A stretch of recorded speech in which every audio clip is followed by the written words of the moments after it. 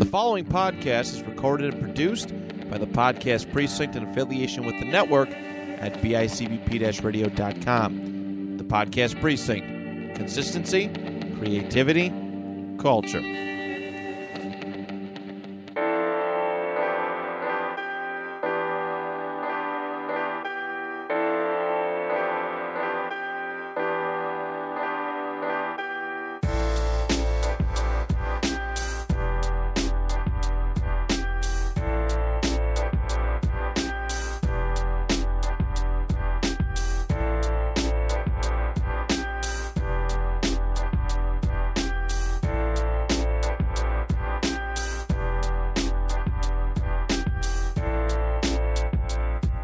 Welcome to episode 91 of Your Average Ordinary. I'm Dan. I'm Ben. We're the Torres brothers. Happy closing, brother. Happy closing. We both just got done doing our shows. We talked about it last week and this week. But hey, cheers. Cheers. We did it. We both had very successful runs, I feel like. Mm-hmm. Indeed. How was the rest of your weekend? Because I saw you Thursday night. Yes. And I saw the show again on Thursday night. Pull the mic a little closer to you. I'm losing you. But how was the rest of the weekend as far as like crowd reactions, things like that? Great. Yeah. Crowds were great. Yeah, you know, you always have a person here and there that's like, oh my God, you kidding me? But everything was great. All the actors were great. You know, everyone just had a ton of love for the show. And it's funny, too, because Thursday night was our smallest crowd, and Don and DJ are the directors. They were just saying, like, I don't know, let's just go out there and give it your best, you know? And that's exactly what we did, and Thursday's crowd was just, they ate it up, and everyone came back saying, this is my favorite crowd, you know? Like, you had a very responsive crowd on Thursday night. Yeah, very responsive. Very, very responsive. A lot of them were theater people, though, too. That's true. Which was, you could say. that was a fun night because I got recognized from Frankenstein by about 3 or 4 people that were around. And then this woman that was sitting a couple seats from me and Mom goes, "Are you the brother of the kid that's in the show?" And I go, "Yeah." "How'd you guess?" You know, because God, that's the typical reaction I give to people with that. And man, you absolutely killed your monologue that night. Thank you very much. That was so good. Yeah, that whole show was just so much fun to do. Yeah, my monologue, I'm glad I got to kind of we can kind of break it. Yeah, we could break it down on here now a little bit. Yeah, now I can break it down a little bit. So, I did talk about multiple times. I said that Here We Sit is pretty much a bunch of different sketches that makes fun of the audience. But there are also 2 sketches in there that are supposed to be emotional and really, you know, drag everyone back in. So, and excuse me, I took that as a real challenge for me. 'Cause sure. In a comedy, it's easy to have a silent crowd. Well, it can be easy if you're not executing your jokes, you know. But it's easy to have a silent crowd. But silent clouds too. Silent clouds. Those exist during the show. They do exist during the show. So don't let anyone say different. But to have to take, you know, because there are already scenes before that are happy and, you know, get the people laughing. And then I have to go out there and break that, you know. Then I'm the one that's going to be like, okay, yeah, I'm not funny, but I'm here to show you what I got. You still did, you know, there were still a lot of good comedic moments within that scene, though, No, and I don't mean it like that. No, yeah, but it definitely, it does have a heavier tone than a lot of it. It has more stakes than some of the other scenes, if you will. Yeah, I love doing that. I especially love doing that with VJ. He was excellent as well. Just fantastic to work with. Super easy to work off of. And did you hear him on the Ghostlight podcast last week? I did, yes. That man, like, incredible. made me want to like go back and get my PhD in theater. Like it was like incredible. like how cool that his whole life, or like how cool that his whole life he always felt like I could do this, I could be an actor in like some set, and like he just never really got the opportunity until like 5 years ago, and now he's never left it. And I talked to him about that afterwards. Actually, he said that he forgot to mention it on the podcast, but he had said that when there was a time that he did think about doing theater for a bit, or acting in general, and he went to his parents and said, "Hey, I think I want to do this professionally," and they didn't say no, but they kind of steered him away, and our parents are very unique people. The first thing I thought was, I can't believe they thought that my parents would have driven me to do it. And that was something else. That was something I was thinking of, is because I asked him, did you have any siblings that were into it or anything like that? And he said no. And I was just thinking about, what if I had never seen you act on stage? That's true. What if I never saw the theater, Ghost Light Theater in general? What if would I have just gone on with my life and never touched it? Mm-hmm. So it got me thinking, like, holy crap, like, it's so weird how one little thing like that could affect your entire life. It's really crazy. We fell in a unique situation because Mom and Dad have always been so supportive of everything we do. Mm-hmm. And when, even after this most recent show, it's not the most connective as far as subject matter and some of it. Like, not everybody knows what furries are, and like not everybody understands the lifestyle that like people are living when it comes to, and not everyone is going to. You're right.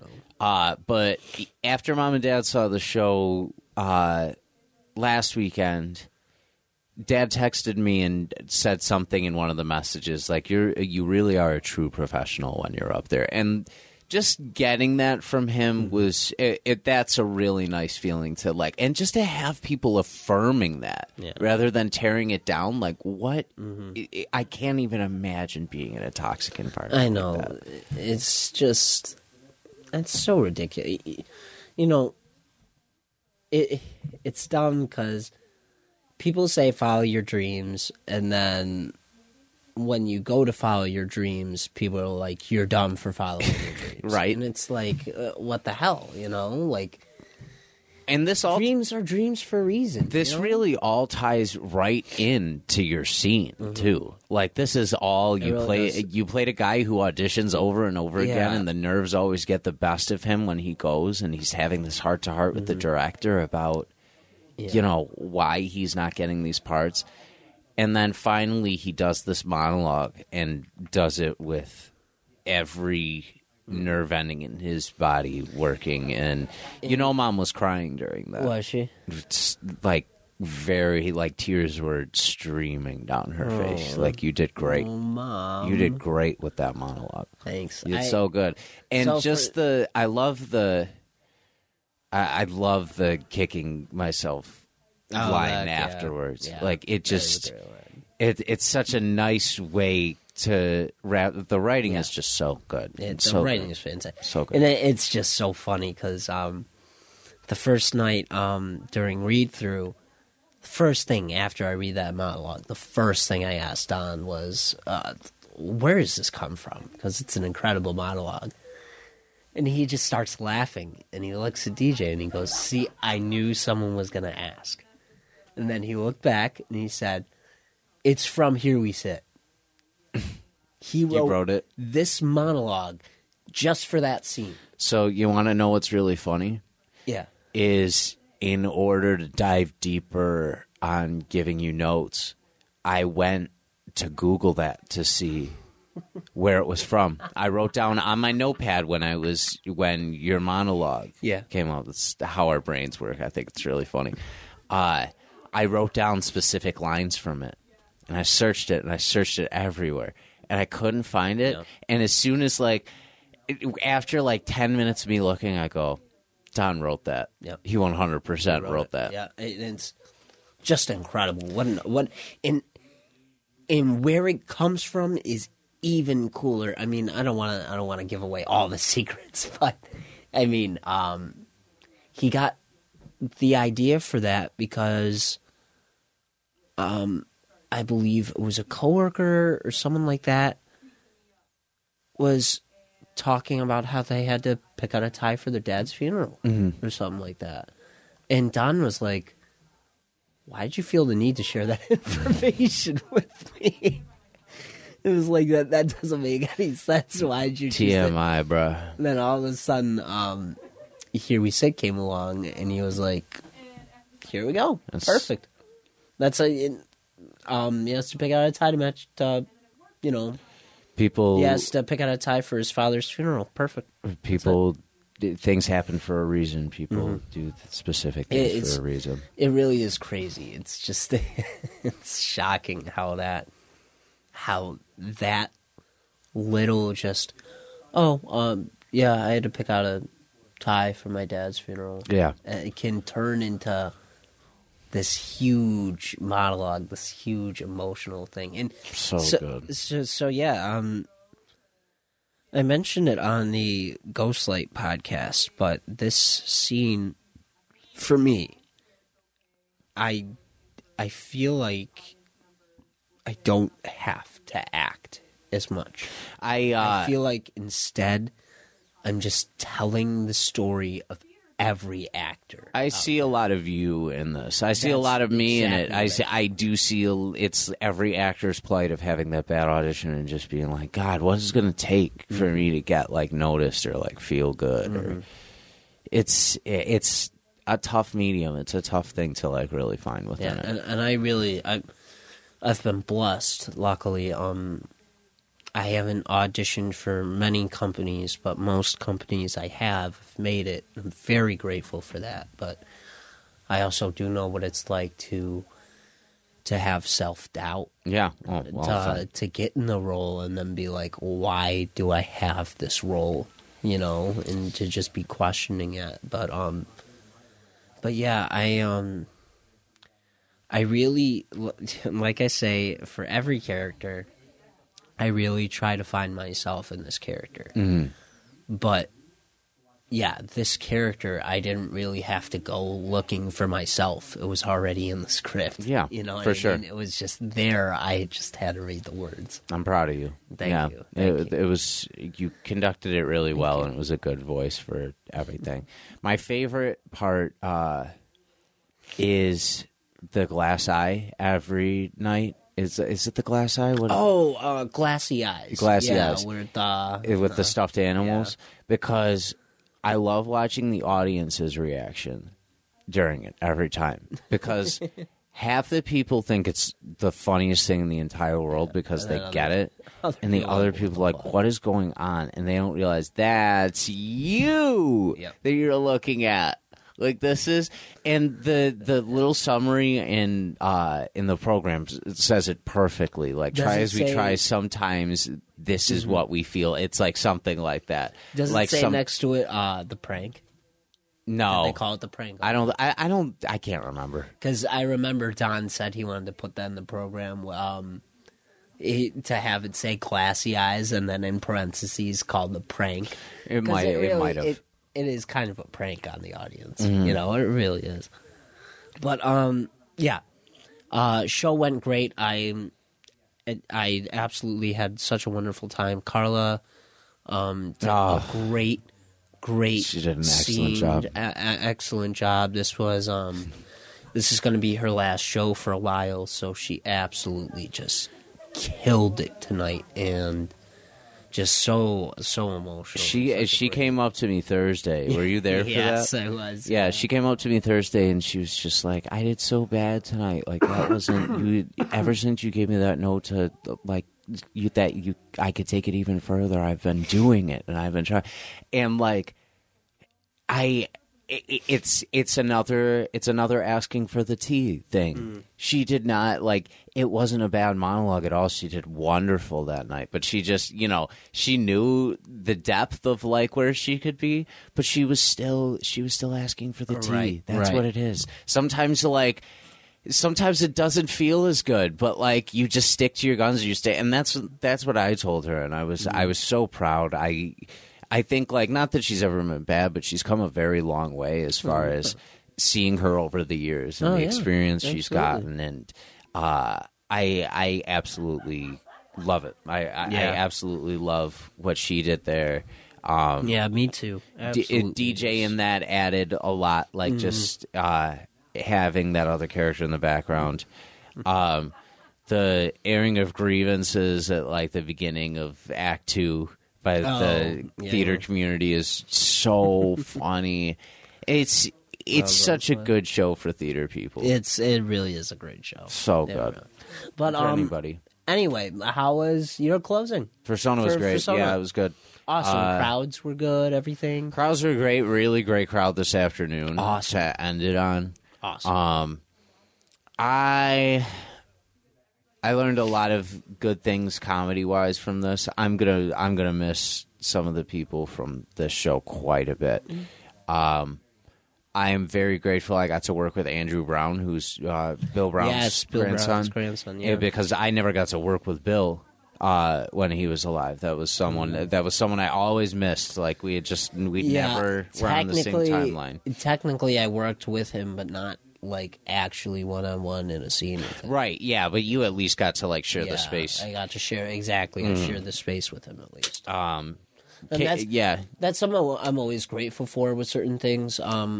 One of my favorite things I always think about, and I always think that I never got enough time on stage with Carl and Tamerlan. Yeah, oh yeah, of course. And then I think back to what we've done together.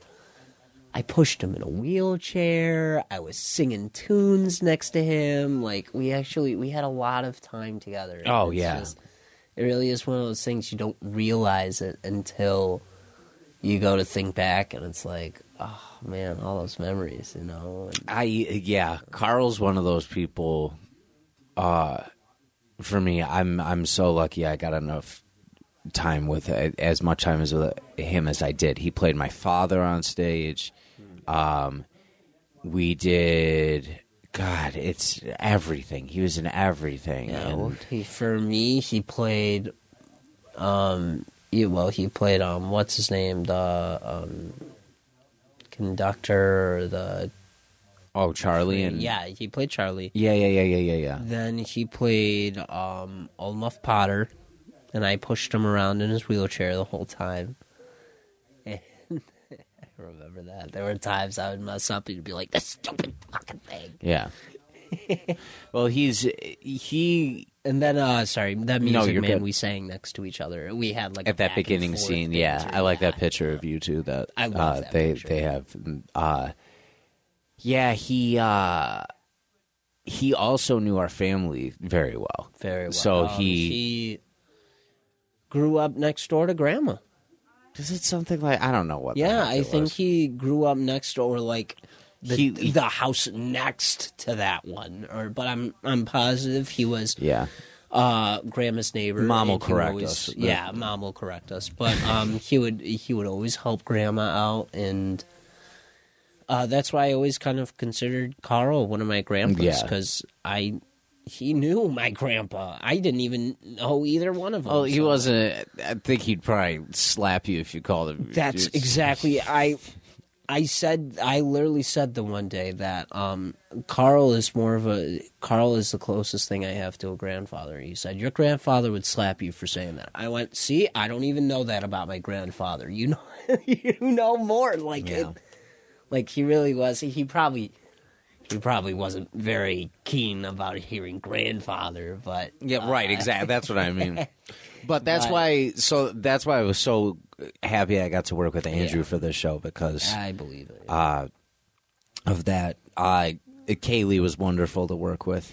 She is, yeah. She's a ball She's of a energy. powerhouse. Yeah. She's a powerhouse. Ball of energy. She was saying that was one of her terrific. first times, like playing like a leading lady ever, like the straight. Really? And she said she's always like the quirky characters in a lot of productions, and I thought she carried that with such grace and so well. No, she did fantastic. Brooman, our stage manager, oh my god, Yeah, they were incredible. You telling me though that's like one of her first big roles? I wouldn't have known. I don't even know if like big is even the word, but just like Leading? like center, like leading lady ish type of thing. Yeah. You wouldn't know. You'd have no idea. Kind of the one pushing the story forward. Really. Yeah. The one thing I will air kind of a grievance, just a general one. Oh. When you are in a rehearsal process, cough up the phlegm. When you're in a rehearsal process, by about 5 days before the show, you should have what you're doing pretty much on like lock, and you should, to the point where you could autopilot it and Muscle memory? be able to do it. Like you should have muscle, but not even like that. But like you shouldn't be like improving your lines. You shouldn't be like talking over people and like kind of having your own background segments that are too big for being in the background. And the reason, so I just worked with someone who tended to change the lines, this one line every night. And I could tell when the person was going to do it because they'd start forgetting all the lines around it. Because they were thinking about... I think I know exactly who it is. I won't say. Yeah, okay. But like, yeah, it's just... It's a lot, and when I'm on stage, like, it's a professionalism thing for me, too. Like, deliver the lines that are written down to me, please. Like, give me the same, like, rhythms every night. Like, that's what I need. That's something that Don even stresses, too, about all his scripts is he doesn't mind if, like... Well, if it did not turned into didn't, I'm sure he wouldn't freak out. But Frankenstein, he was very deliberate with what words he chose, and he was very thankful throughout the process. I remember that we were sticking so specifically to what words were in the script, and it's hard, very much so. It's hard to stick to the script. It really is, because sometimes you hear a word that comes out better on the tongue. But no, not even that. Like blatantly changing stuff just because you think it's funny changing. And like, I don't fall into the category of people it's very high school for me. Mm-hmm. It's very last show in high school where everyone's like, oh, like watch this, watch what I'm gonna do, and like go out and like do that. I never liked that. I just never liked. I couldn't do that. No way. Especially you ruin it for everyone else. Yeah, and like the run went fine. Nothing was hindered like terribly. It's not a thing. This is just a thing I'm bitching about on my podcast because it's late in the day. Because and you have a podcast to do so. And I have a podcast to do so. But like, I feel like a lot of people feel the same way. Like, don't throw me curveballs mid run. Like, don't do that because that's going to throw me too. If like you're doing things, and if like it's that. like one time, that's different. But if it's every time, that's too much. It really is. That's too much. It kind of depends. It's circumstantial for sure. Backstage at my last show today, however, transitioning a little bit, I did get to read Gotham City Year 1, Issue 2. And things are heating up. It's looking really good. Slam is being interrogated by the cops after his coworker is found dead. Mr. Slam. Mr. Slam. He's interrogated for 36 hours and doesn't give them anything because, the Waynes have told him, don't no cops, no nothing. We're dealing on us. We're dealing with that. Don't you pull a 6'9". Is that what they said? Yep, that's exactly what they said. So they end up having nothing to hold him on really still because he just keeps sticking to the same story over and over again. Goes back to his apartment and is like, I'm going back to sleep. Same woman is at his door waiting for him.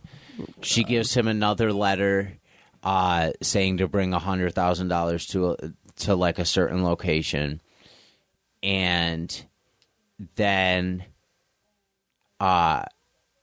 she leaves, doesn't give him any more information than that, and it also has the bat symbol on the bottom of it. Right? Yes. On this card. So it's heating up as far as like, who is this guy? What is he doing? So he brings it to the Waynes and he shows them, and Richard Wayne, who, keep in mind again, this is Bruce's grandparents, right? That this story is about. Yeah, Bruce's parents' grandparents.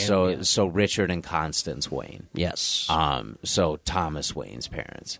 Right? No, they're. It would be Thomas Wayne's parents because it'd be Bruce's grandparents. So Thomas's parents, because they still have the Wayne last name. Oh, okay. Right? So for a second, I thought you were saying that it was Thomas's grandparents. No. Bruce's grandparents. That's where Thomas. I was confused. Bruce's parents. Bruce's grandparents. Thomas's parents. Yes, exactly. Okay. So he brings it to them, and Richard Wayne is saying, "I'm going to go with you. I'm going with you to this." And Constance is saying, like, "I'm not sure if that's a good idea," like this. And at one point, he totally loses it on her and tells her to like shut her whore mouth and like all this stuff. Like really, like it goes in and then goes to get his stuff and say shut your whore mouth, you see. But then Slam says something to her about like, there's a certain, he really shouldn't have to treat you like that over this, and she's like, well, why don't you mind your goddamn business or something like that. Like, so even though she's getting treated badly, like she's still like she's letting it happen. Yeah. So then they go to this location, they go to the rooftop of this hotel, and the same woman's waiting there for him. She doesn't have the baby, but she's asking for the $100,000. So Slam starts to walk away, and Richard Wayne is going, "You can't walk away from this. You have to give her the money. Like, I'm ordering you to give her the money." Like, and he's like, "It's not." Slam is saying that there's something weird about this. I'm not giving her that. I'm not giving her that. Slam's blah, blah, blah. a private eye, right? He's like a private detective. I wasn't sure if we figured that out. Yes, I believe so. So then Slam ends up going back out, giving her the money, and she gives him a letter saying, "You'll find your baby at like this graveyard or whatever, like the graveyard of like your grandparents," to Richard Wayne. And he's like, "I know exactly where it is or whatever." So they go over there, and the baby's not there. Ugh. So Richard Wayne starts flipping out on Slam, saying like all this stuff and like losing his mind. Bruce isn't born. Oh yeah, not Bruce. Where's Thomas? Where's Helen? Helen. Helen Wayne. It's they're the daughter they hide from the world because she's possibly like disfigured and stuff. There's a lot of different things at the tabloids about why they could possibly be hiding her. I think I might be wrong, but I'm pretty sure because you mentioned that they did a Kathleen Kennedy thing. Yeah. Like is that her name? I can't remember what the Kennedy baby is, but yes, you're thinking of the right, of the right kind of storyline. Oh no, Kathleen Kennedy is the president of Lucasfilm. Oh no, that ain't it. That it. So no, definitely not Kathleen Kennedy. Kathleen Kennedy. So Slam says something about like every person has a breaking point, and you think he's referring to Richard Wayne. And it turns out he's referring to himself because he punches Richard Wayne in the face and knocks him out, and that's how the comic book ends. So now they're like in total disarray. So he's still explaining all of this to Bruce. What the hell? Yeah. That's there is a Kathleen Kennedy. Hang on, maybe it's just not the one I was thinking of. But yeah, just search Kennedy baby and it'll like the like Kennedy baby brain operation. Type that. Kennedy baby that died. Oh God.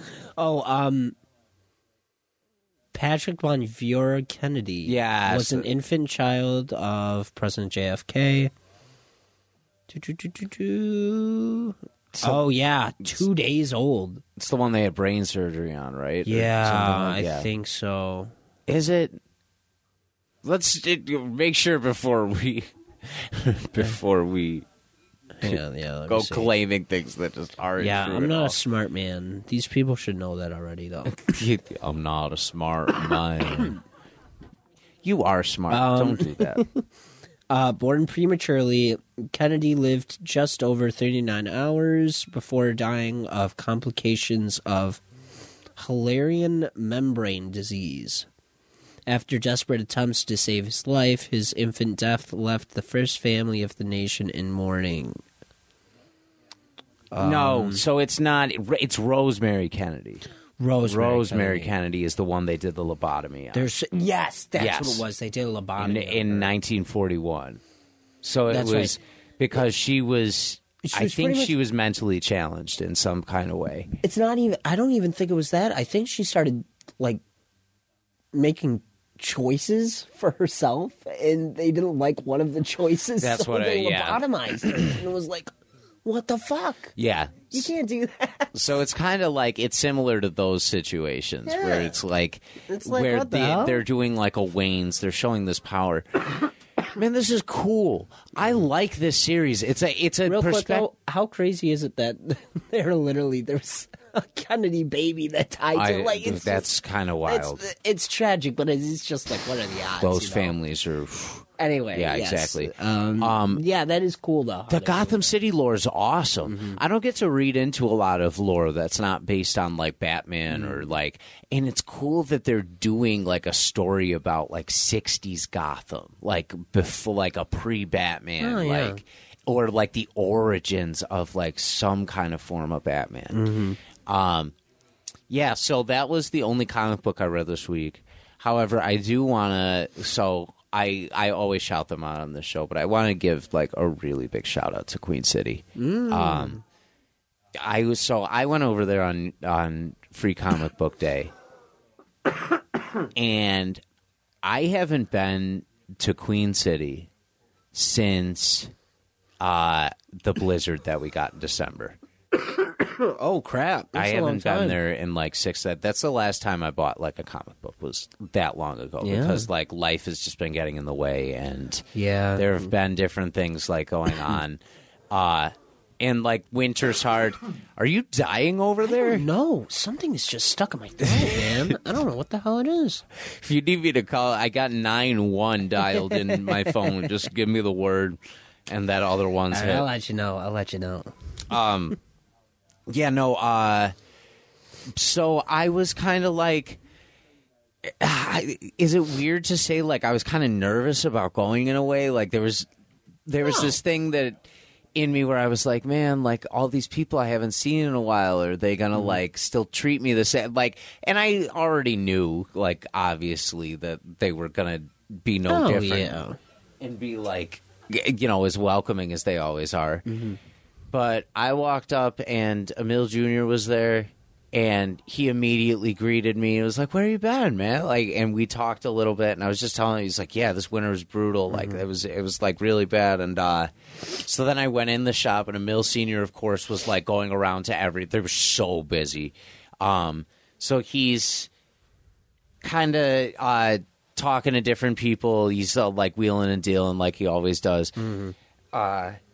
And he, I had just been kind of looking at stuff like across the way, and I was going to make my way to him, but I knew he was busy. And then all of a sudden, from across the room, I hear him go, "Hey, Big T, where you been?" And so he immediately saw me and like called me out to say hi, and Right. and I was telling him, I was like, it was this winter, and he was like, dude, it did it for a lot of people. He was like, a lot of people felt the same way. And he's like, there's nothing wrong with that. Or he's like, we're happy to see you. He's like, he said something like, we thought you were like mad at us or something like that. You were coming in. I was like, no, it was nothing, never like anything like that. And then I said to him, I was like, man, I'm looking around in here and I'm realizing I'm so behind it. He goes, don't let that discourage you. He said the modern comic books and like the way we are, like you can get caught up in no time. That's a like fact. that's not a problem. So don't let that overwhelm you. And I told him it was good to see him. He said it was good to see me too. And then I can't remember my friend behind the counter's name, but he's typically there, and I saw him too. And Nice. he said, just let me know whatever you need. Just email me and I'll order. Word. But on that note, Yes. let me show you some of the new stuff I got. Let's see it, my Quote unquote guy. new. Quote unquote new. Yeah, because actually, I'm excited to see what you got, because I heard there was a Spider-Man 2 comic prequel that was actually free for Comic Book Day. So it was. I actually didn't bring the free comic books today that I picked up. Okay. Which It was one of them, though? yeah, there was a bunch of stuff that was there. It was so overwhelming that I only got like a couple issues of some stuff. I should have grabbed one of everything, quite honestly. Can't believe I missed it. It happens. It'll come back next year. They're doing another Comic-Con, and they're doing a collection unveiling on June 17th. So June 17th, let's plan on going to that so that June we can 17th. so that we can get some stuff stocked up on.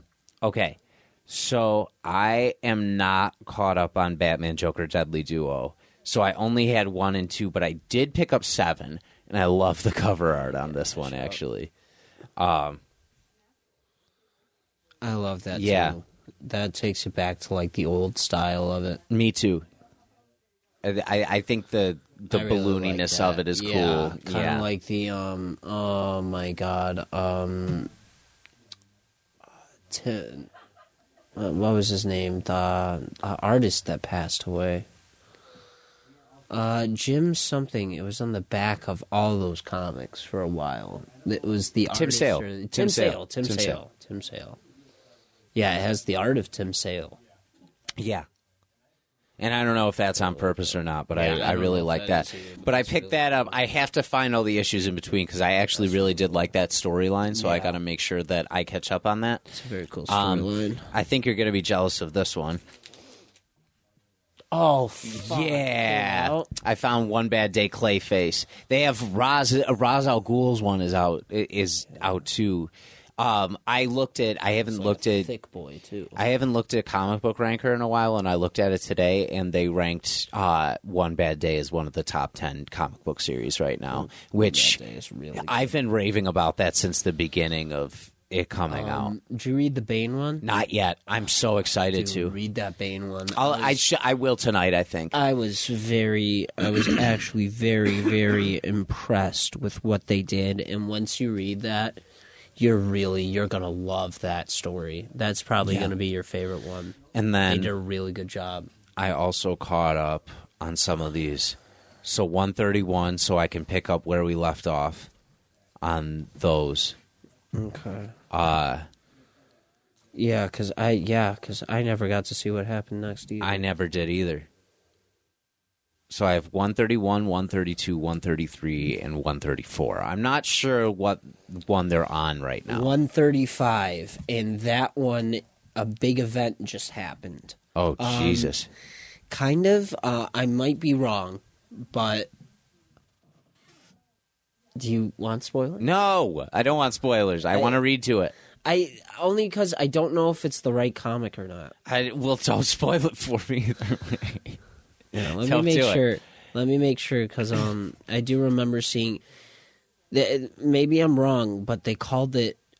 Was it issue 135? But was it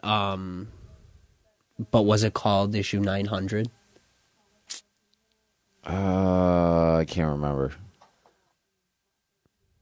I don't know why I can't. 5 Batman.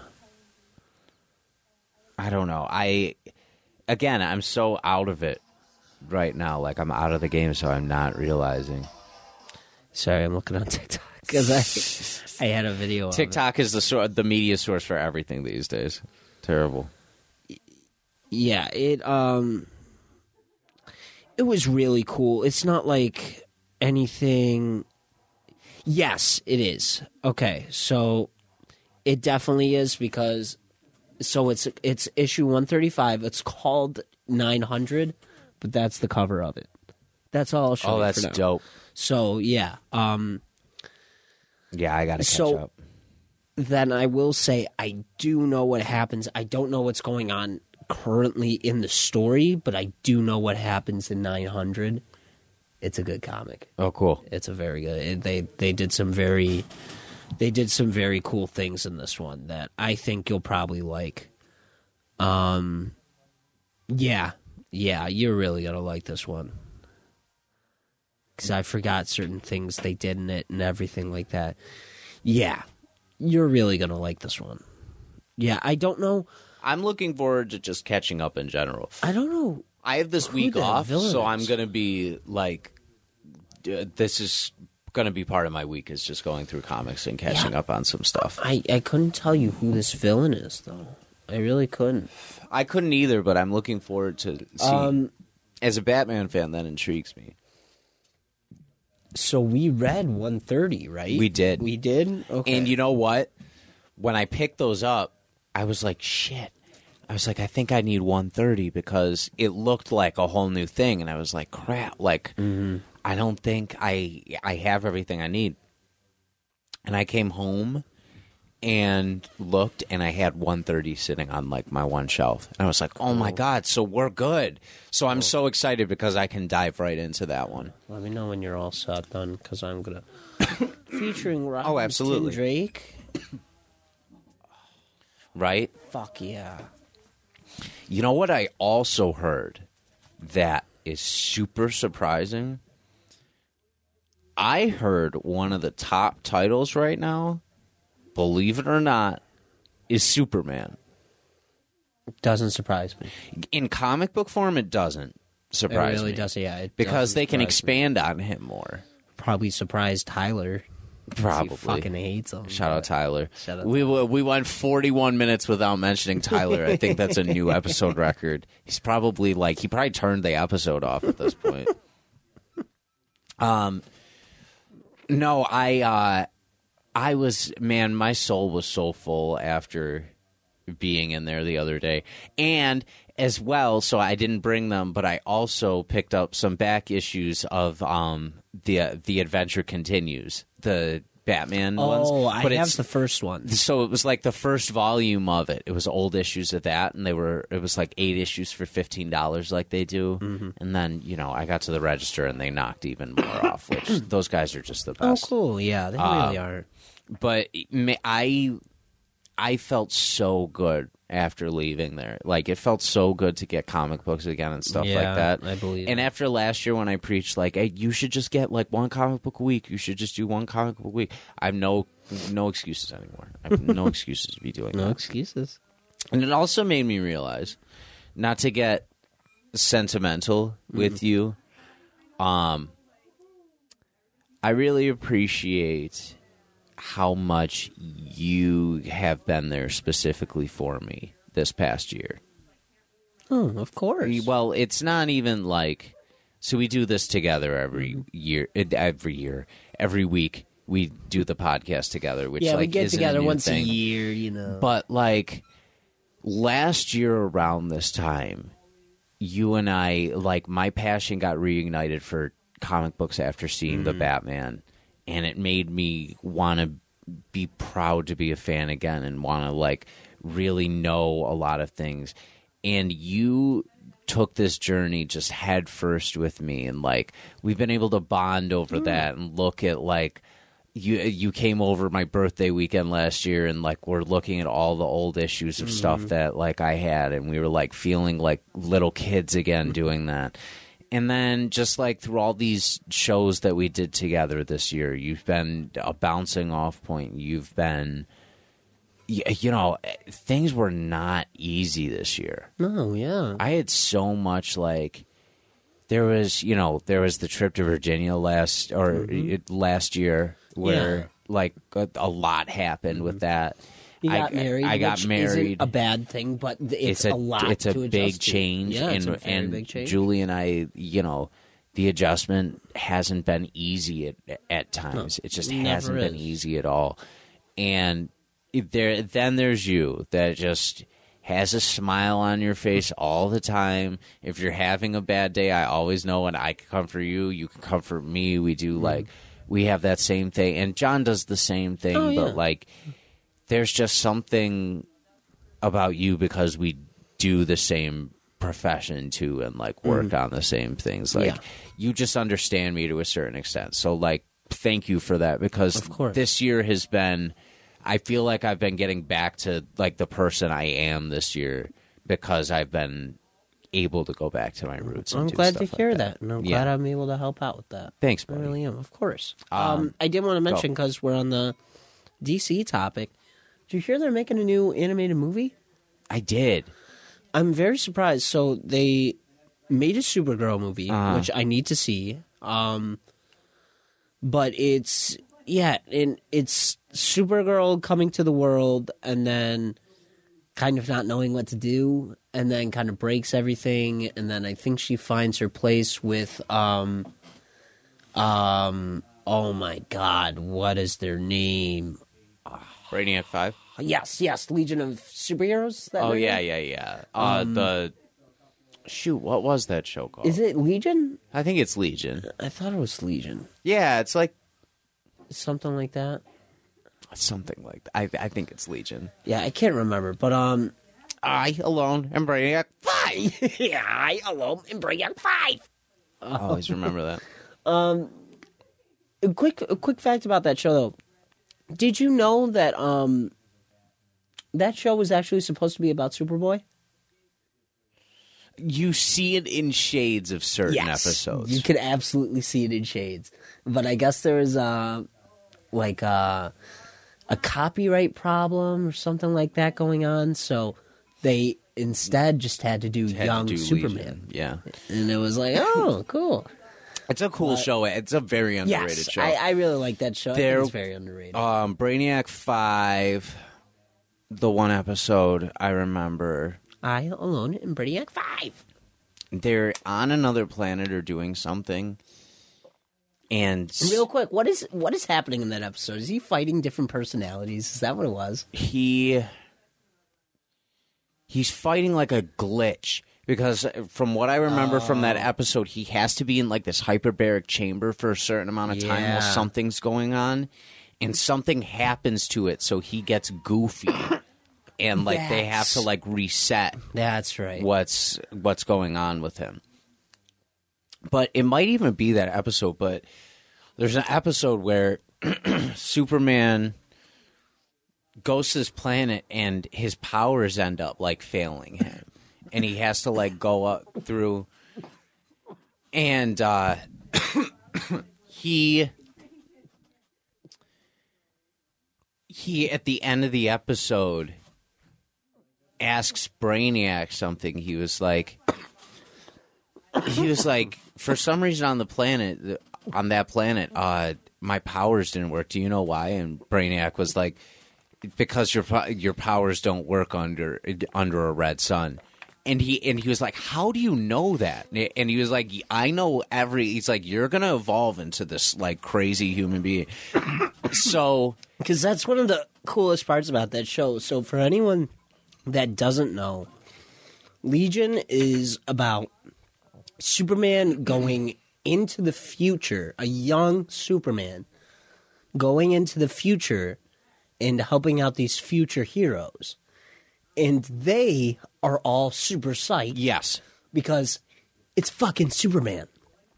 But from the time Superman is from, he's not Superman. He's not. He's Superman, but he's not that big Superman yet. Yeah, he's not that dude Yeah, yet. exactly. He's not that dude yet. Everyone's waiting for that. So, anyway, way too far off topic. Sorry.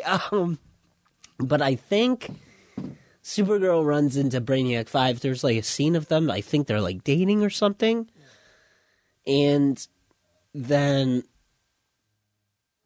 apparently, I'm not sure if it's Darkseid or someone who shows up, but the next movie is going to be rated R, and they're doing the War World. Oh, cool.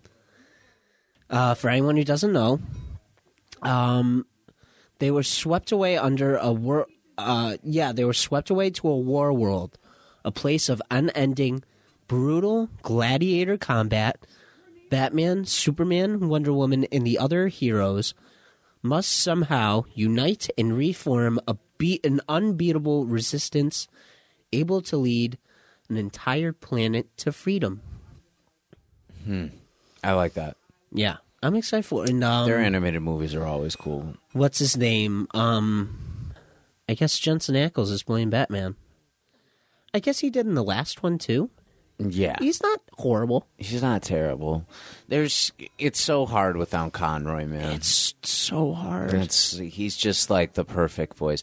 This chair is pissing me off so badly because I could hear the little squeaks as I make tiny movements with my body, and I just want to eat it. I just want to eat the chair. I just want to fucking take a bite out of it. I feel you. Terrible. I've been fighting to blow my nose, so everyone, I apologize. Yeah, move the mic away from you just so we don't hear it. But beautiful. Oh, lovely. What a lovely. I'm sure everyone display. loved hearing that. All right, what's our news for this week? All right, let's pull up the news. The big news. Okay, first of all, I just want to say I have been playing Jedi Survivor so much. It is so much fun. Like 5 different times I thought the game was going to end. It didn't end, and I'm so grateful for that. I thought that's what Tyler said today at some level in our group Yeah, chat. because he thought Dagon was the main villain, and I was like, I thought the exact same thing. And then when then spoiler, when you get to him and you beat him, it's like, oh, he wasn't the final boss. What now? Tyler, I know you're listening. There's another part. I'm sure you probably got to it already because you've been blasting through that game. But there's another part where I swore it was actually, I think he did make it here already. I swore it was going to be the end of the game, like the final boss or something. No. There's still like loads more to do. I was like, holy shit, this is awesome, you know? So, all right, just wanted to do that. Oh, and Crazy good. this is a bit of gaming news for me. I hopped on Fortnite today. First game on, gotta win. Very nice. That's how it's done, baby. I was so happy. It was real close to, and I always randomize my skin, and the guy I was fighting had a Venom Suit Spider-Man skin on, and I was wearing a Spider-Man skin. And I was like, I can't let this fake win. And I blasted his ass. Good for you. So, first game on, I won, baby. Let's fucking go. I played a duo with Steve yesterday and got a win off the bat. And then I was playing groups, like squads with a bunch of people and could not. Oh, like get wins in randos? my life. No, Metro and Dave okay. jumped on. I gotcha. With us. And we were doing good, but we just couldn't seal the deal. Yeah. People are assholes. Yeah, people are definitely assholes. Yeah. Stupid. All right. Let's see. I think I got, yep. Are you going to go Sith or are you going to go Clone Trooper?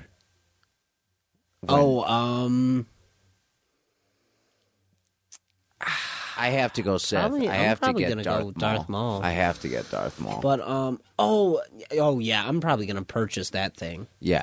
But I was gonna say I'm probably gonna. I don't know. I might stick with Anakin, Yeah. like Princess Amidala or something like that. I don't know. Or as I like to say, go around shooting people as Natalie Portman, because that would be fun. That's literally They added the Thor skins. The only reason why I got her was I was like, oh, I can shoot people as Natalie Portman. Cool. Yeah. So I was like, fuck it, why not? Good God. Black Swan this bitch. Oh yeah, shout out to Callum, who's in the other room. He was very happy that you got free PS5. Oh, sick. He was like, what? I can't believe that. How did you get so lucky? My damn brother. My weird-ass brother. I know, right? Shout out, So John. weird. I love you. Shout out, John. But you're not listening to this episode, so kiss my ass. Yeah, you're not listening anyway. The podcast. Washing. I'm not going to put you on blast. All right. Pedro Pascal is reportedly in talks of joining a Gladiator sequel. Didn't know there was a Gladiator sequel. I know. Come on. I know. Why Ben? You can't keep telling me these things about sequels to these movies I love coming out. I don't know why. Listen, this is the one thing I absolutely can't get behind, because Gladiator is a perfect movie. It does not have. It is. Was it directed by Ridley Scott? Yes. It's going to be him again. I still don't like it. It's going to be Ridley Scott's Gladiator sequel. Yeah, I'm not a fan of it either. I don't understand why we need one. But the first Gladiator movie is flawed. You cannot find a single flaw within that. It is such a good movie. It is an acting masterpiece. That's good. You listen. You look at Joaquin Phoenix in that movie, and it's like. That's true. I forgot he's in that. You can see how easily you could see him as Joker in the future, because his descent into like total insanity and like self-delusion in that movie is like disgusting.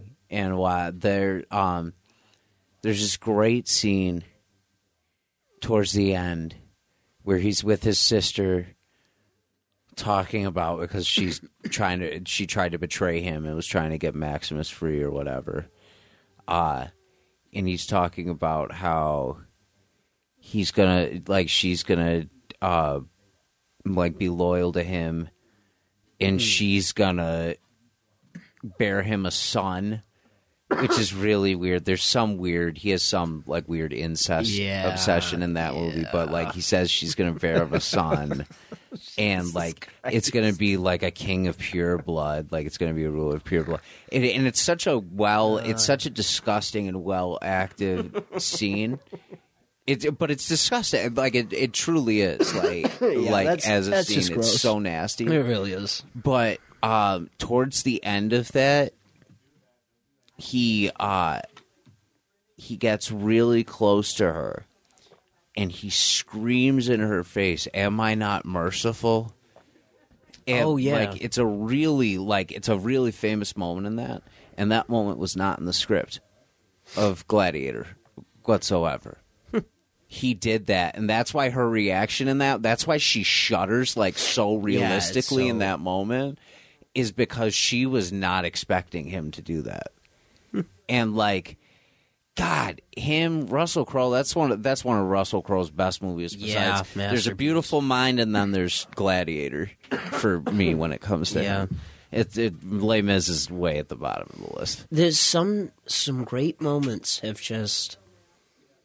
just happen last second like that. DiCaprio's there's a very famous one of him cutting his hand. But the most famous one that I don't think a lot of people know about is The Godfather. The cat. Yeah. I don't know if you knew, but no one exactly even knows the story. But he never had a cat in the movie. Yeah. there was just a cat on set. There was either just a cat on set that just walked around and he found it and picked it up and started petting it during the scene. Someone handed him a cat and he just started petting it. Or they planned it. But I'm pretty sure it was most known as an accident. That's crazy. Now it's one of the most sinisterly known things, you know? The villain is always petting a cat of some sort, you know? And yeah, all because of one subtle little thing in Godfather. I know, You know? it's crazy. Isn't that insane? It's literally just someone found a stray cat, set him on top of him, and was like, okay, there you go. Well, okay. There's also the De Niro moment in Taxi Driver where he's you talking to me? You Yep. talking to me? That's improv too. Yeah. And it's one of those. Just amazing. Yeah, tons of amazing things. Just Yeah, really. but all that to say, we don't need Gladiator 2. No, It's we been don't need done. Gladiator 2. We really don't need it. Anthony Starr, the man who plays Homelander, Tyler hates him. The Boys season 4 is the most bizarre thing I've ever done. He said there has to be a ceiling, but we can't seem to find it. This That's great. Just to go back to this real quick, the cat held by Marlon Brando in the opening scene was a stray cat that Coppola found while on the lot of Paramount Pictures and was not originally called for in the script. It's Yep. crazy. Yep. You just found it, picked it up, started petting it during the scene. Yeah, isn't that crazy? That is literally almost every villain now. It's not always a cat, but they're always petting, like, they make a joke, they're petting like a rabbit or a cat or like a turtle or something dumb. But everyone knows that they're supposed to be the villain when they're doing that. So content was the cat that it's purring muffled some of Brando's dialogue, and as a result, most of his lines had to be looped. That's amazing. Yes, I forgot about that. Yes, I actually forgot. That's so dope. Yeah, the cat purred so loud he actually ruined some of the shots. Yeah, I forgot about that. But yeah, absolutely. Skyrim. Oh, I actually meant to ask you this a long time ago. You've played Skyrim many of times. Yes. Have you ever used mods? Never. Not once. Wow, Tyler is shocked right now. I know he's shocked right now because the one time we talked about it on our podcast, and I have never modded He was Fallout or Skyrim once. yeah, he said, "How have you never modded it? Modding it is the best." Dan has definitely modded it. He played Skyrim 50 And I times. remember my butthole clenching during that episode because I knew that I had never done it before. That's funny. That's funny. So anyway, Skyrim mod uses ChatGPT to give NPCs endless things to say. That's hilarious. That's just some fun, you know. I do want to mod it at some point. I have it for the PS5 now, so it's easy enough to do. That's true. You could mod it now. Apparently, it's just right in the menu. Yeah, I it had is. no clue. It is. No clue. After he said that on the show, I looked, and there it was. Unbelievable. I'm I know, so right? old. It's crazy. So damn old. Alita Battle Angel director and star are in talks for a potential sequel. I didn't see that movie. Did you see that movie? No, I didn't. Yeah. An old friend of mine saw that movie. Apparently, he loved it. So, Someone's hit like that. I don't know. yeah. Have you seen the trailer for Gran Turismo? Yes, I did. I'm actually Looks really dope. excited for that. Yeah. That looks really good. And to know now that it's based on a true story, really cool. Because Yeah. I thought they were just straight up like, oh, it's Gran Turismo, they're racing on the racetrack. But no, the story is they're taking kids that have played Gran Turismo and said, okay, we're going to throw you on a real fucking racetrack. Yeah. What? That is just so cool. I watched the trailer for it. I thought it was awesome. I think David Harbour is going to be an awesome character. everything looks great. He's for that. cool I in love anything he does. He really is. He's such a great actor. I Fucking love him. I love him. I saw him in something else recently. I was so shocked that it was him, but such a great actor. Every time I see him in something, he's just so great. Yeah. Hollywood's Writers Guild is on strike right now. Yeah, that's a big thing going on. For the first time in 15 years, members of the Writers Guild of America will be going on strike after studios and streamers refused to agree on several important issues, including increasing minimum pay and better working conditions. Good for them. Yeah, good for them. And apparently, shout out to Pete Davidson and other people like them. They're helping keeping the strike going. Fuck Pete Davidson. Like, oh, come on. Listen, like, that's cool, but that dude is like the corniest dude I've ever seen in my entire life. You know what, though? Pete Davidson, he's growing on me. You know why? It's because he really is the corniest dude I've ever known in my entire life. You know something else, though? He knows he's the corniest dude he's ever met in his entire life. He plays it. He's just like, you know what? I am corny. I am dumb. It's just who I am. You know, and so I gotta have a little respect for him on that. He even said, he posted that new movie show, whatever he's doing, Bum Kiss. He mentioned that I guess it has a lot of jokes about his dick size in it. And he says, because, you know, everyone's like, oh, Pete Davidson, he must have a huge dick, yeah. And he's just straight up said, I don't know what the big rave is around. I don't want to talk about normal. Pete Davidson's dick on my podcast. I'm just saying, Pete Davidson's dick is average size. Dude, fuck Maybe Pete I want to Davidson. talk about it, huh? Okay. Maybe I... Keep moving. What is next? Maybe... All right, what's next? Pete Davidson Pete Davidson's grew on... penis is 5...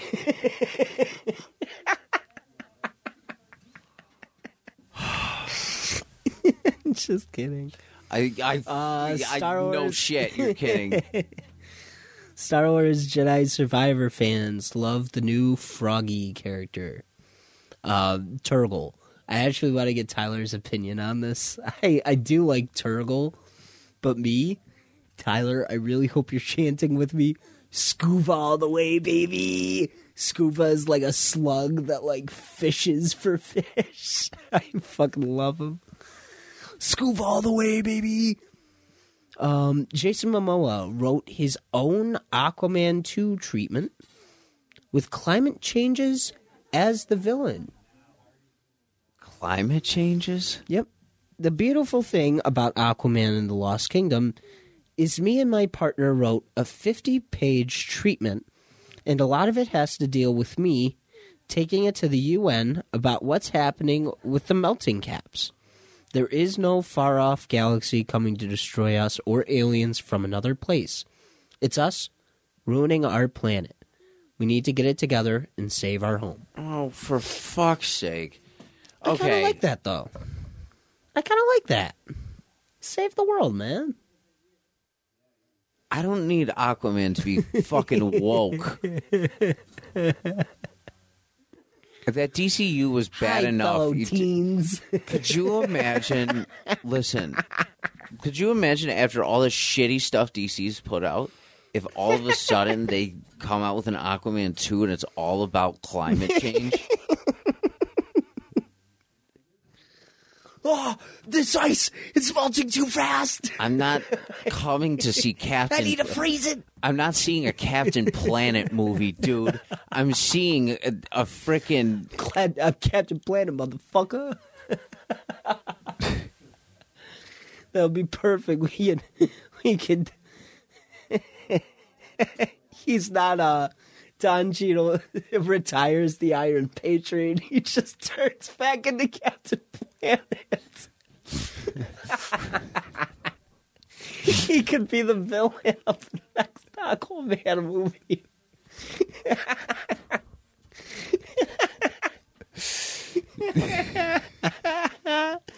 I hate you He starts turning people into trees. Tree.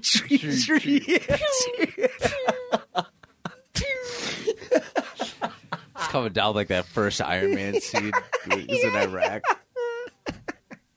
Is he in Iraq? I shouldn't assume he's in Iraq. They never specific. That's okay to assume he's in Iraq. Is it? The Iraqis have been through enough, dude. I don't know. I don't know. Anyway, let's move on. Let's keep moving. These topics are just getting ridiculous. Nicolas Cage says he remembers being in the womb.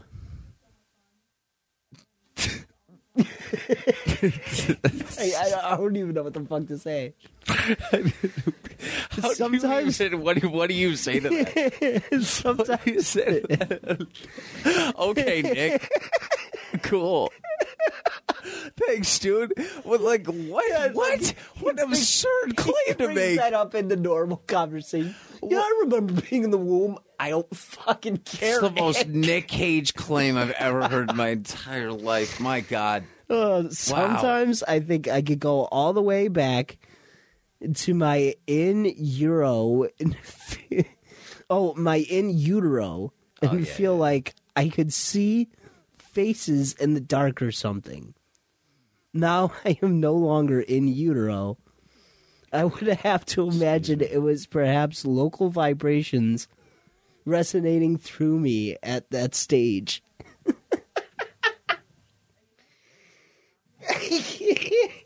What am I supposed to do with that?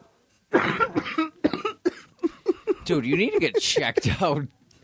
I'm fine. I have a little... I don't know what it is. I think it's season change. Listen to every episode we've done for the past 6 months. Oh my God, the last episodes are fine. Golly. It's literally... I don't know what... This morning I woke up and my throat was killing me, but I might be the season change. Do you need like an actual inhaler? No, I don't think so. You should go get that checked out. Go to an allergist. I don't know. Maybe. Yeah, not a maybe. Go get yourself looked at. I don't know. Maybe. I don't know. We'll see. MCU turned 15. Just saying. It's only 15? Yeah, it's only 15. Isn't that weird? It feels like it's been around. The first Iron Man movie was released on May 2nd, 2008. I remember going to see that with Cheese Man. I remember going to the library with Dad and watching that movie. And then him telling everyone, oh, there's an after credit scene. That's when after credit scenes were actually fucking rare. Instead of literally in every single movie. It's literally in every movie now. So I have a story that relates to that, actually. So in X3, there's a post-credit scene and that not a lot of people knew about in, like, the third X-Men movie. And it was like where it shows his costume, right? No. Oh, is that Days of Future Past? What is the... Where it shows his yellow outfit, right? But he never... No. X3. So, like, the original, the OG X-Men, The Last Stand. I'm just talking about the scene that I was confusing it for. No, so... Because I know there's a scene I know what you're talking about, but that's a different movie. Oh, okay. So, in X3, there is a scene where Charles Xavier's in the classroom and he's talking to his students about this mutant and being able to do different things with telepathy. And he shows this video or this live stream of this woman who's with this body that's in a coma and, like, saying all this stuff. And Xavier was saying something like, what if you would be able to put, like, if there was a being conscious, like, powerful enough to put his consciousness in another, like, person or whatever. So at the end of X3, at the very end after the credits. So sorry. I'm cracking up. Babar the elephant over here. So at the very end, no, you're good. At the end of X3, at the very end, yes, because I don't know if you remember, Charles Xavier dies in X3. Yes, in X3. Jean Grey blows him up. Mm-hmm. at the end, that doctor is coming to check on the patient, and all of a sudden the patient turns and says, "Hello, Maura." And she turns and goes, "Charles?" And that's where it ends. So Xavier put his consciousness in that person's body. Like, so instead of dying, he's actually alive. Oh, I see. So, not a lot of people knew about that because post-credit scenes weren't really a thing back then. Like, they weren't. So I went to Virginia the one time with Tracy, Byrne, Vince? Andrew. No, and Vince wasn't there that That's weekend. a surprise. He had something he was doing, I think. Or he was in college at that point. Ah, okay. Was he in college at that? Yeah, he was in college at that point. And then, we met up with Adam and Eli. So we watched all 3 X-Men movies in one night. I remember. And at the third, I was saying there's a scene after the credits. There's a scene after the credits. And so they're like, keep them on. Everybody is making fun of me so bad, Ben. So bad. They're like, yeah, there's this magical scene after the credits that, like, nobody knows about. Like, that you're going to be doing that. They're dogging me. And then, sure enough, after the credits, that scene comes on.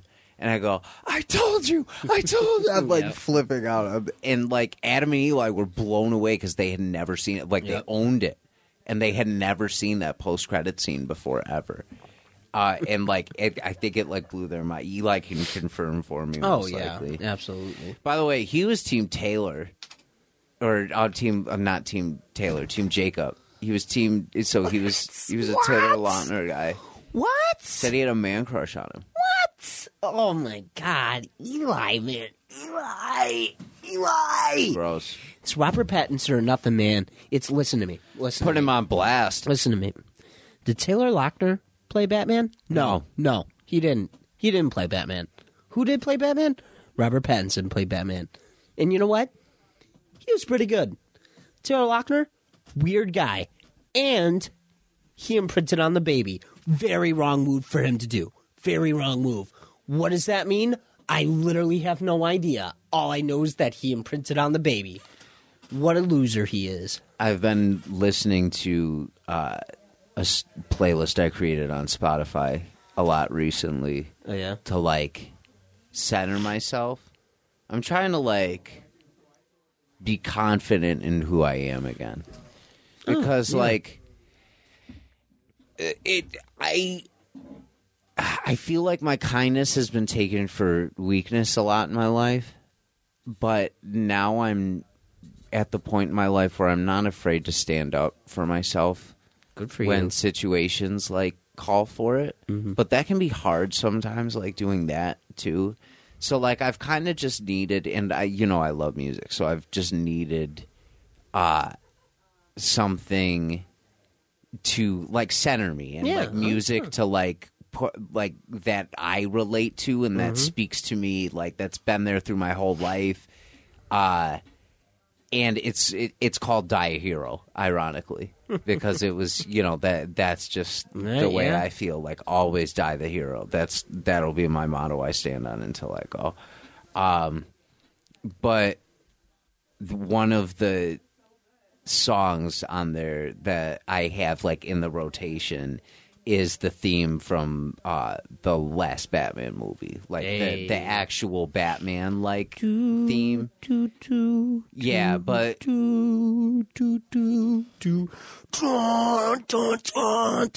thank you. Yes, that one, that theme.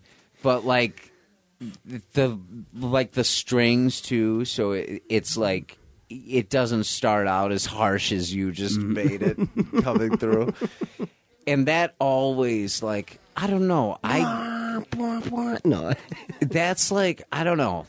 I get something from that. Yeah. Like, that's... No, I get that. That makes me feel like a real world Batman. Like that feeling of... Something, like, I've been going back into that movie recently, and something I keep missing that you and Dad really hyped up that I just... It was cool. I just didn't find as much hype around it at the time. Was the startup sound for the Batmobile. The way it just goes, like that little, you can tell, like, oh, fuck, it's getting ready to go, you know? Well, think about how the Batmobile used to start up in the animated series. Mm-hmm. It always used to, like, That's the flare, and then it went. Yep. But, like, God, that's so cool. Yep. You hear it before you see it. It's such a good scene. Yeah. It's a damn good movie. I was just talking to somebody last night about how my podcast has gone from like super serious to me talking about Pattinson every week. But like, it's so true. They did such a good job with that movie and just writing Batman. Yeah. For that. And everybody did their research so well with them. Yeah. Just so it feels like That's such a very true. cool, like modern day movie. So okay, I was thinking about this week, and we'll kind of actually. Do you have any more news before? I have a ton more actually, so I could blast through it. Here, real quick. find some highlights and share like a couple Okay. highlights, and then I have Scientists- something I want to ask you. Okay, scientists discover how to translate thoughts into text using Chat GPT. Oh shit, we're fucked. We're fucked. That's not good. It's not great. That's not good. Matthew Lawrence says an Oscar-winning director asked him to strip for a Marvel movie. Matthew Lawrence said that. I went to the hotel room of a very prominent Oscar-awarding winning director who showed up in his robe, asked me to take off my clothes, and if I did XYZ, I would be in the next Marvel character. I didn't do it, and my agency fired me. Hollywood's toxic like that, so that's like not 100% surprising to me as much as I hate that. Still fucked up. It's so fucked up. Fucked up, man. It's so bad. 5,000. I've been exploited in Buffalo. Oh, yeah, I believe it. Like, it's just... Like, people just, yeah, they're really not considerate. They're pigs. 5,000-year-old tree in Chile could be the world's oldest tree. DC Comics, very, very light spoiler for Comic 135. DC Comics just made Batman's shark repellent canon. So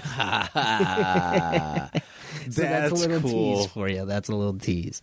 Man, I love being a Batman fan. Right? Isn't that funny? And no one would know what that is unless you watch the Adam West movie, you know? And that, it's just, those movies, I love Adam West. Repellent. They are absurd. They're just ridiculous. Absolutely absurd. My favorite will always be him running around with that stupid bomb. He's running all over the deck, and he goes to throw it over the water, and they're the baby ducks, and he's like, some days there are just no good places to get rid of a bomb. It's just so dumb. So good. It's like, okay. So good. New Xbox Games Showcase announced for June with direct dedicated Starfield Direct. Okay. So there's that. We got the trailer for Dune 2. I didn't see Dune 1, or Dune Part 2, I should say. I didn't see Part 1. I should check it out. There is a Marvel Spider-Man 2 prequel comic. I did not get it. I'm going to have to check it out. You'll get there. Just go in. They'll take care of you, dude. I hope so. Visions Season 2 was very good, I guess. Visions, I don't know if you know, is a Star Wars series where each episode is different. Some episodes are Star Wars inspired by anime, and then other episodes are anime inspired by Star Wars. Mm-hmm. And this is Season 2 of it that they just did, and they gave it a 9. So I'm going to check that out. This seems pretty fun. Reporters are using Counter-Strike to deliver Ukraine war news to Russia. I'm going to say this now. People, stop using games for, like, political shit. Don't know why we're doing that. I don't know why. Don't know why we're doing that. Don't bring. Please don't. Please don't. This is coming from the kid who just said, "Oh, a woke Aquaman could be cool." Okay. No, I'm just kidding. I'm just kidding. I didn't say a woke Aquaman would be cool. First of all, I didn't say woke would be cool. All right, hold on. Shove the words in my mouth.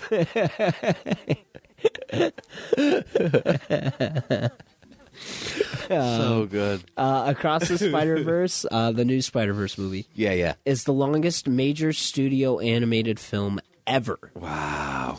It's going to be 2 hours and 20 minutes. So dope. Yeah, I'm excited for that. Chris Pratt is open to coming back for Star-Lord if it makes sense.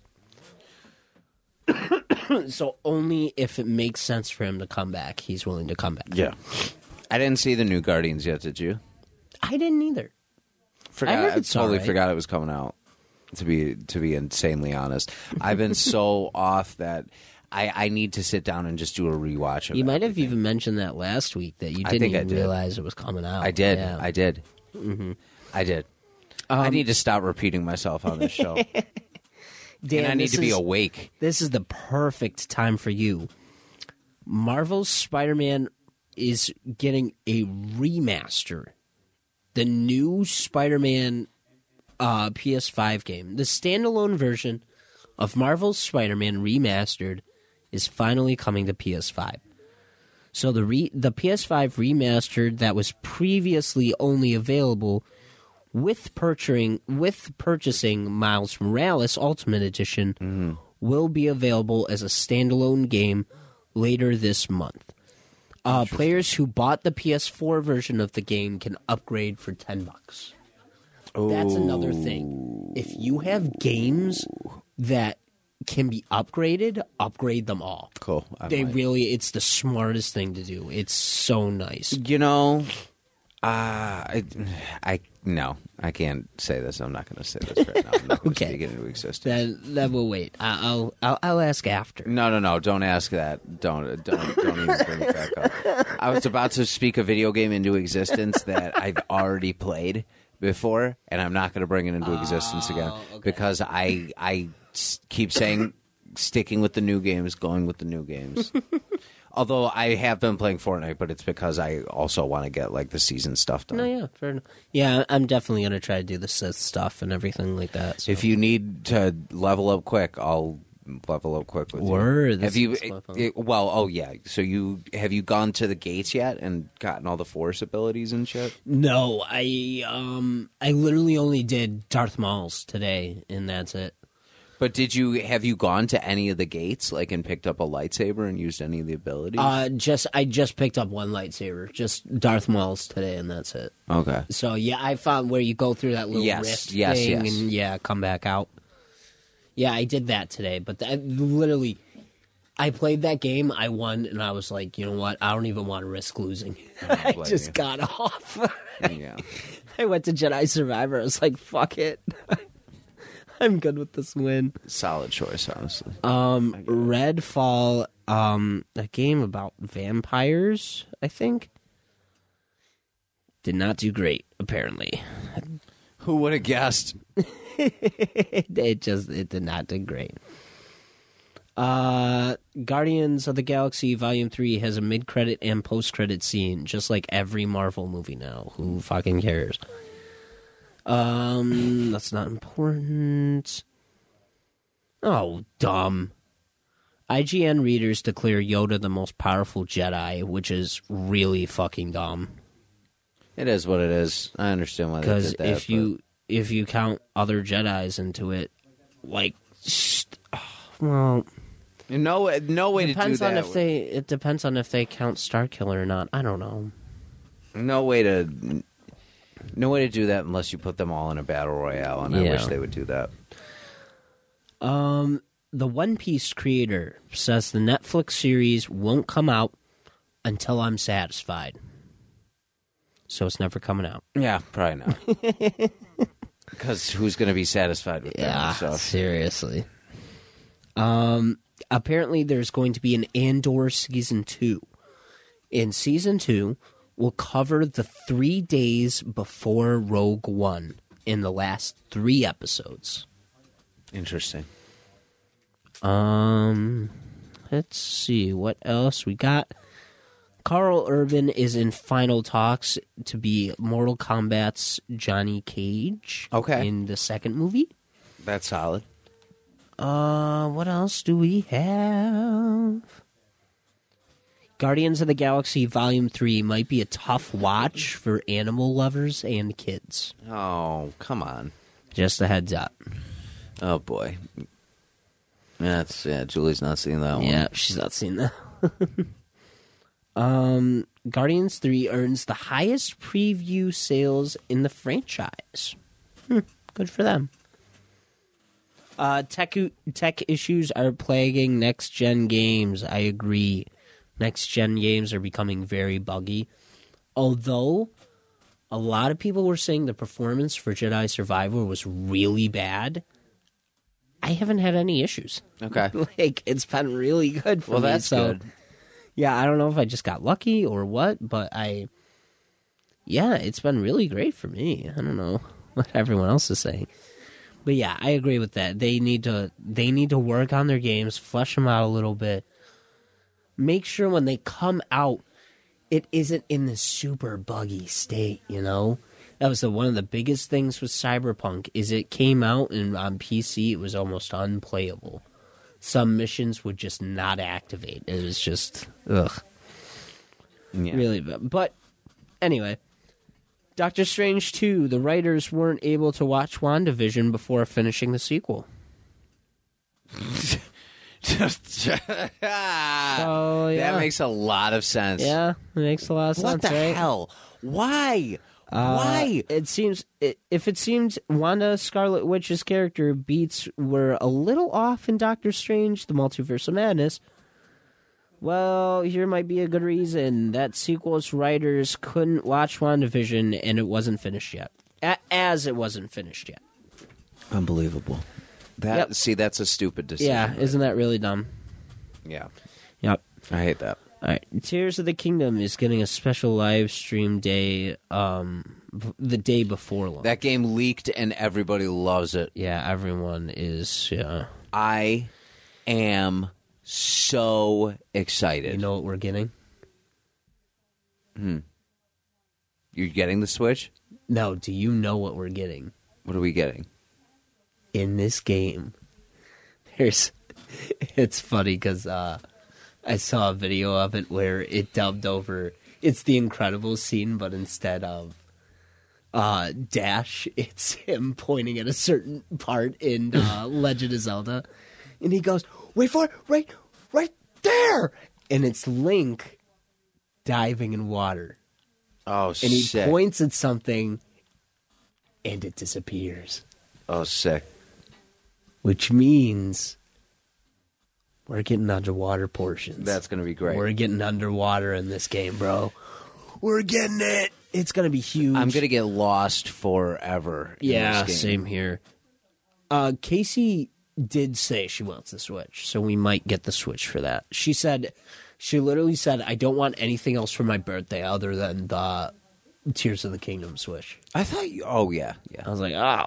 Don't you Wow. have a Switch already? Yeah, we have a Switch already. What the fuck are you going to do with She that? was like, I want the Tears of the Kingdom edition. I was like, it's not all that worth it. She was like, yeah, but I want it. You know, so. Listen, there's...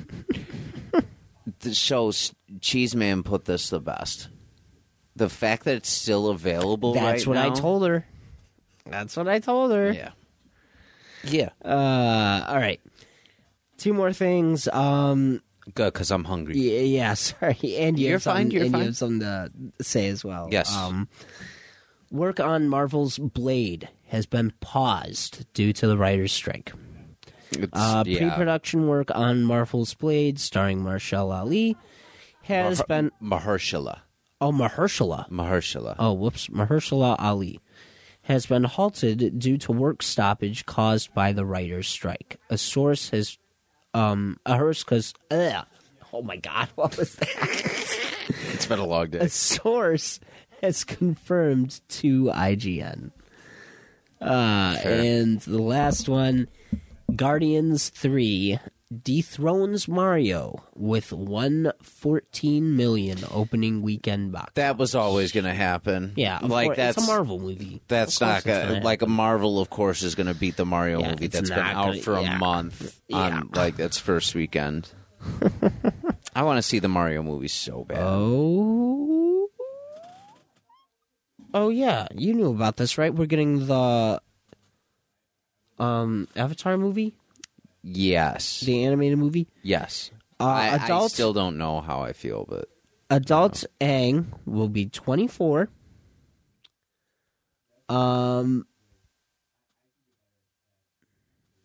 years after Avatar The Last Airbender. And he won't have a beard. Interesting. Not like his past life did. Yeah, exactly. Very interesting. I don't know. Yeah. I just watched the library episode the other day. That episode's so good. That one's a great one. Said to Casey the other day, and we might have to rewatch that show already. It's only been like a year. Julie she was like, can we just skip over where Appa goes? And I was like, you kind of can't with this episode. Because Toph, like, is still... Man... She holds that library up for so damn long, and I don't know how she did that. There's no way you can't look at her and be like, that's not the most powerful bender in that show, other than Aang. I don't know. Aang's so cool. The fact that in the library for a second, Aang opens a book and he goes, hey, look at this lion turtle. And that's the only time they mention it in the entire series until the end. He ends up on its back. Yeah. So cool, man. It really is. I think I have to agree with you there. As terms of bending, yeah. I've said it on this show before. She had 2 mistakes in bending, and she corrected them both. Yeah. Sand bending, which is shown in that episode, which in the end at the beach episode that they do as a unit, she's able to make Bossing say so perfectly that you could even see the king and his bear. Which, like, if that doesn't show she's perfected sand bending, I don't know what does. And metal bending. Yep. And she learned that in, like, 6 hours. And not to mention, she also started her own entire police force. And then, after that, retired, moved to the forest, and is still watching everyone. She can still literally see everyone. What's her name? Cora at one point asked, like, don't you miss seeing San or I don't know. I forgot the only thing name, but she was like, "Don't you miss seeing them?" And she's like, "What do you mean? I see them right now." It's like, oh my god. The only thing that could possibly put Aang above her is his. Oh, hold up. I didn't say Aang was below her. I still think Aang's above. I still think he is too, but that's my personal bias, and I can't like. Like, I would literally have arrow tattoos on my hand if it were acceptable. So the ability to take bending away is immediately the one that comes to mind first, because he's the one who invented that ability to be able to do that. Kind of, yeah. And then the second X factor in that is Monkey Gyatso, because you think about where they found Gyatso's body, in a room filled with 150 dead firebenders. They didn't die on their own. Gyatso killed all those people and himself. It's literally a ton of Fire Nation people and just Gyatso. So if that's Aang's main mentor, what did he teach him? You know what drives me crazy? Brandon, I tried. I'm still trying to push him to watch this show, but he says to me, I got to the episode where he found out, like, he got to his temple and all the people were dead, and I hated it. I was like, what? How do you not get hooked by that episode? I don't know. He doesn't like kid stuff, though. It looks like a kid's show. He's not going to like it. You know what I mean? It doesn't, though. It's for everybody. That it show's does for look everybody. like a kid's show. Story-wise, it really is for everyone. I think it's for everyone either way. But I don't know. It's amazing. But anyway, my only argument to why I think Aang is the best is for one reason and one reason only. Who else is an airbender? That's fair. Who else? You have firebenders, you have waterbenders, you have earthbenders. Who the hell else would have gotten out of that situation with Combustion Man, where Combustion Man blasted at him, and he had 2 seconds to respond? And Dan, let me tell you this, because I've watched this over and over again. I have too. You're talking to me I like I haven't watched this every day. I mean, like I saw an edit of it, and I watched it over and over and over. If he timed that air a second later or a second too soon, he would have gotten blown up. He would have been dead, yeah. He would have been exploded to smithereens. But he waited, he calculated, and as soon as that second boom, you could hear it. No, the third boom, because it goes do do do like that. Once he heard that third one, he was like, "Now!" and shoved himself away. Name another person that could have done that. I'm not. You won't find any argument for me. That I know. I'm just saying. No, I know. But you that's fucking insane. You won't find a bigger Aang stan than myself because I know. That's my spirit person. Like, Aang is like I don't gravitate towards main characters because I don't feel that responsibility. But with how he carries himself, I relate to that because he doesn't carry that responsibility either. He team captains rather than like leads as far as like with an iron fist. Mm-hmm. He team captains and believes in like the community's going to make this work. No, I've thought about this a lot. We're such nerds. I've thought about this a lot though. I love Aang. I love his character. I love everything about him. I think Zuko is my favorite character. His arc is the best one. His arc is just so amazing. He goes from this douchey kid that wants nothing else but to just capture the Avatar and restore his honor and do this and that.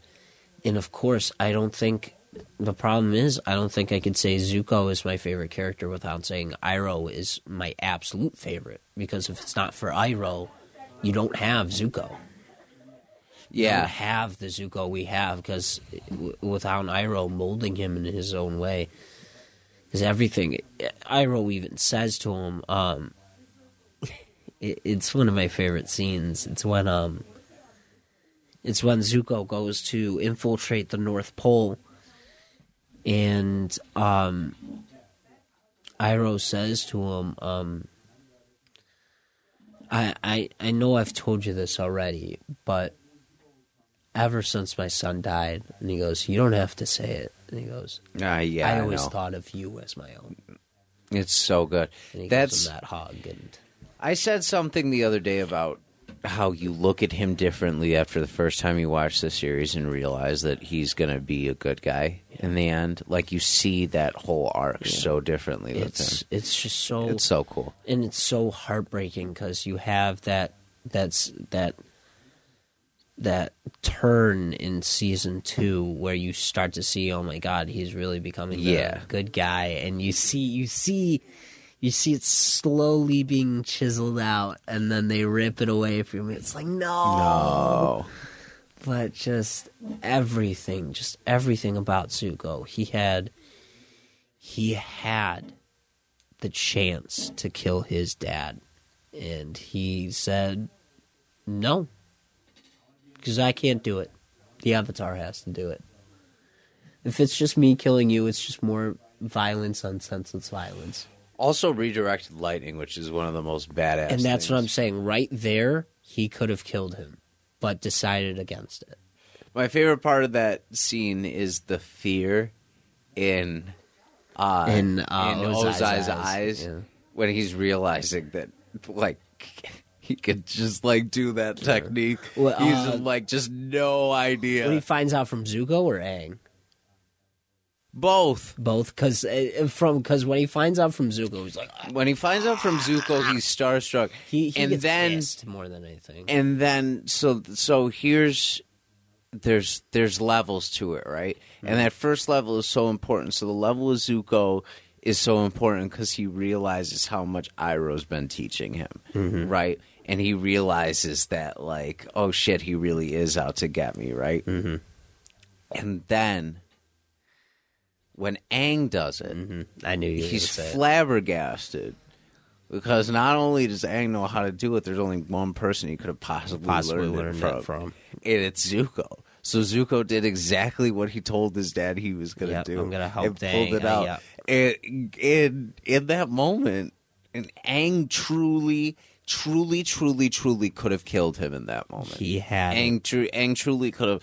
But he chose. That's why he's also so powerful, because he chooses. He has the power to kill these people. Yeah, he chooses not to. He not only, like you said, he not only had the power to do it, he was right there.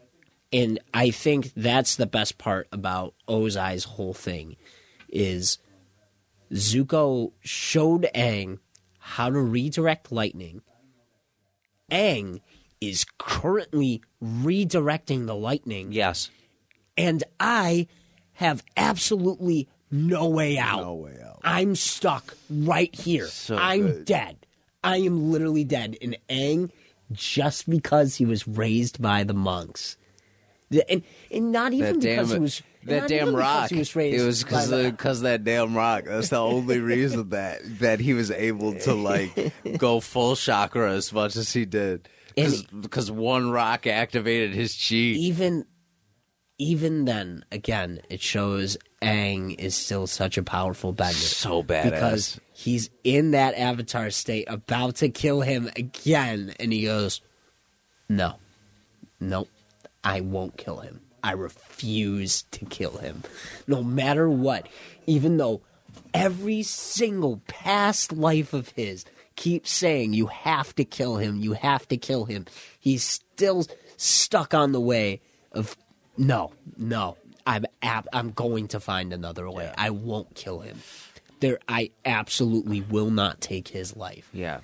And it just, every time, I just more and more respect him. Because, oh my God, just amazing. Final thing I'll say Avatar-wise, and then I got to ask you this question. Oh, yeah, I have one more thing to throw on, too. No, Yeah. you're fine. My favorite Aang moment is such a subtle moment, but it's during the fortune teller episode with Aunt Wu, where the volcano's exploding, and he's redirecting all the lava and doing all those things to prevent the town from. And then at the end of it, he's standing there. And he just breathes out real quick. And I love... Yeah, he does that little... Like, that moment for me, like, he's just always... That's for him. He's just always stayed so calm under pressure. That's why... That's like... apples and oranges, but that's why I've always gravitated towards Izzy so much, too, because he's always been such an Avatar fan. Yeah. But he really is, like, that's his spirit, is he has that same... He has the Toph tattoo, but the Aang mindset. And I love that in a person. I love that episode, too, because that whole time, not for the... I like this part, not for the love aspect for it, though. The whole time, Katara is like, "Oh, who am I gonna marry?" You know, like, oh, she was told, "Oh, I'm gonna marry a very powerful bender." Oh, who could that possibly be?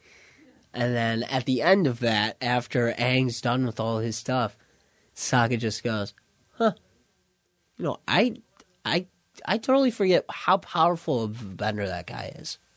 And she goes, "What did you say?" And he goes, "I'm just saying, I can't believe how powerful that kid is." And she just looks at him like, yeah, but it really, it's not for that fact of, oh, that's Katara's answer. It really is, it's showing he's 12 years old and he's already doing this. Yeah. You know, like he's just that powerful. He's got that So dog good. in him.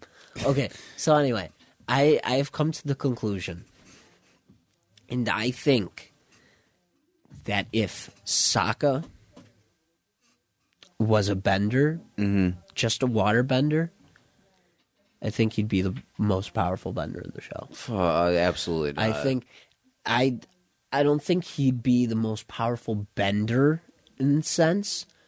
I just think he would be the most terrifying warrior. He already had amazing battle plans. All the invasion plans, they weren't his dad's. It was his. All the invasion plans were his. Now, think about this. Think about how at the very end, when, what's his name? Paku. Uses the water and makes all that ice to go down. And then Master, what is his name? Master Piandao comes in and starts slicing everyone's weapons. Think Yeah. about Sokka doing that. Yeah. Literally laying down ice, flying down, slicing people. Tell me that wouldn't be him. I mean, come on, man. But if he had bending, would he rely on bending more than he would strategy? No, You don't know that, though. I do know You that. don't. I do only because his father was a warrior. And he was raised to be the warrior of the tribe. He was the only man left behind. He had to protect his village. So even if he did just use even if he focused more on the bending, the weapons would have to be around. They would have to be around. But I'm not saying the weapons. Yeah. And I'm saying the strategy, the mental part of it. yes, I still believe it. I don't think so. I still believe I it don't think because so. Koda was such. Look at He did learn Katara. from somewhere. Katara's the son of a war chief, too. Well, Katara's And the she son of a bends war- more. She doesn't. Katara's She's a the son healer. of a war chief, but Katara was not the man of the village. We might have to debate this on the next No, episode. I'm honestly. telling you, she wasn't the man. I'm not saying that No, because I know. I'm not trying to be like, oh, she has no place being a warrior. No, I'm not saying that. I'm saying no. I'm saying I told Julie I was leaving soon 20 minutes ago. That's what I'm saying. Listen, is we're sitting here listen, talking about this I'm whole just thing. saying, I think Sokka would be one of the most powerful warriors. I do too, but I think he already is. If he had bending, I think he'd be unstoppable, hands down. That's all I'm saying. Okay, so all I'm saying is the fact that he's never bending has made him work harder, and he wouldn't have had that incentive had he had bending. I don't know. I don't think so, man.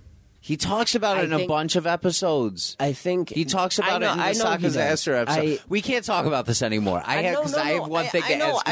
I'm just saying. I do think that adds much to his character. I just think that if he was a bender, I think it would- Julie's coming for you. that's all I'm saying, dude. That's all I'm saying. door. You're the one that wasting time now. That's all I was saying. I'm the one wasting time. Don't make You're me the one beat you wasting up it on the now. show again. Have you watched Umbrella Academy yet?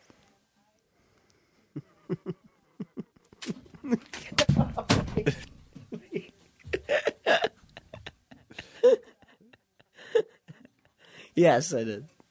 No, you didn't.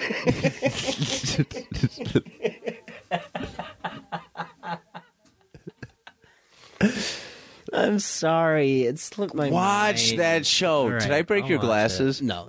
Okay, I was gonna. I'll watch it. I'll watch it.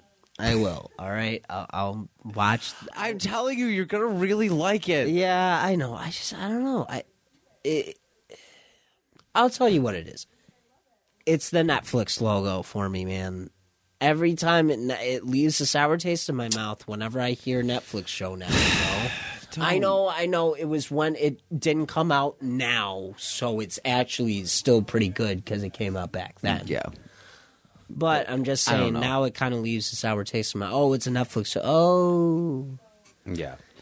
So Okay. okay. So here's the final question I wanted to ask you as far as this podcast goes. If you were Robin and you had to be with Beast Boy, I'm just kidding.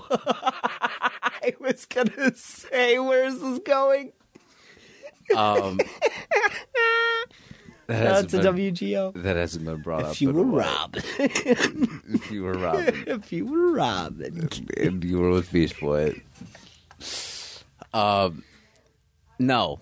What character from any Batman universe, any iteration of Batman, any, conception do you relate to the most as a person? Batman when he's broke. I don't mean what a stupid I answer like you- actually seeing Bruce Wayne struggle with taxes. No, I'm I saying want a full issue where Bruce is just writing taxes. I don't mean it that way, stupid. Oh my god, you're just wasting my time now. Do I relate to the most? Yeah.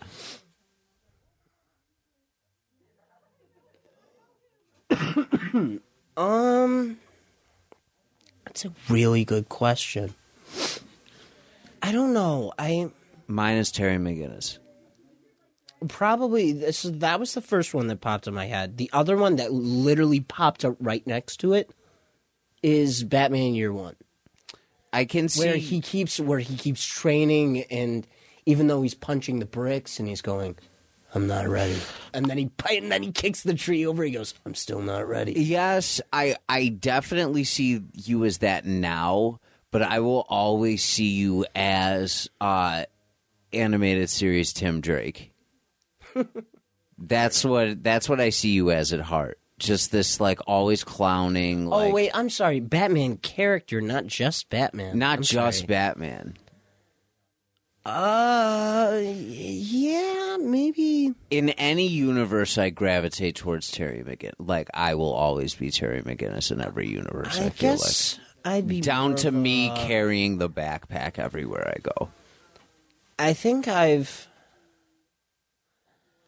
see myself as more of a Nightwing character because that's I don't know why, but it popped up earlier. One of my favorite quotes is from Nightwing, and he says, because it's something I very much relate to, is whenever anyone asks what kind of superpower I would have, flying is always at the top of my list. Yeah, and but I that's have to Nightwing's too. admit, I have to admit that I've learned to love falling. I think that's a beautiful quote, and just the freeness, the carelessness, the daredevil, the almost joy in it, yeah, the joy that he finds within life. And Bruce has said it so many times. If it wasn't for Dick Grayson, we would have a very different Batman. Mm-hmm. If it wasn't for Dick, Batman would not be the person he is. And Batman has said himself that Dick Grayson is the best version of Batman ever. Yeah. Is Nightwing is what he wants Batman to be. Yeah, I agree with that. I just love it. But yeah, the fact that he's just so caring, free loving, and I try to see I like to see myself like that. That someone may say something smart to you, but you just see it back with a smile. Mm-hmm. Yeah, but I always feel myself like Dick Grayson, Tim Drake, kind of, maybe a little bit of a rebellious Jason Todd in there, but more of a Dick Grayson. Yeah, Yeah. I see that. And yeah, I definitely see you as like a Terry kind of character. Because I would say you're like a Batman, but, and I don't mean this in a mean way, you don't have everything figured out. No, I don't. So you really I are need more that. of a Terry McGinnis. Exactly. Yeah. You're still trying to figure out the ropes of everything, and yeah, absolutely. So I do see you as Terry. I feel I would that. agree with that. Thank you. Of course. All right. We're out of time for this because we're almost at 2 hours. Oh, hi, Julie. No, Julie, not the knife, please. She's going to kill me. I'm so screwed. All right. Check out what's going on every Tuesday or Wednesday. Yeah, whenever Tuesday, I get it, Wednesday-ish. I've been getting it up. This will be up tonight, so check us out every Sunday or so. Sunday. Eat Sleep List every Friday. We'll be back this week. Check out Noise Candy. I don't know if they had a new episode this week. I don't know if I received anything in my email. But check them out on the network. Everything over at bicbp-radio.com. Starry Night Theater podcast as well. Yeah, shout we've out to been them. collaborating a lot between the two of us recently. Great to do this as always. Yeah. So excited for 100. fun. We're going to have so much fun doing that. Yeah, we have some fun We have things some coming good up. ideas like coming up for it. And we want to have more people on here soon too. So we'll try to get guests on in the near future. And you know what? Let us know what you guys want to see for the episode, too. 100%. We'd love to hear feedback and see what you guys want to see, hear, anything like that. So, Yeah. let us know.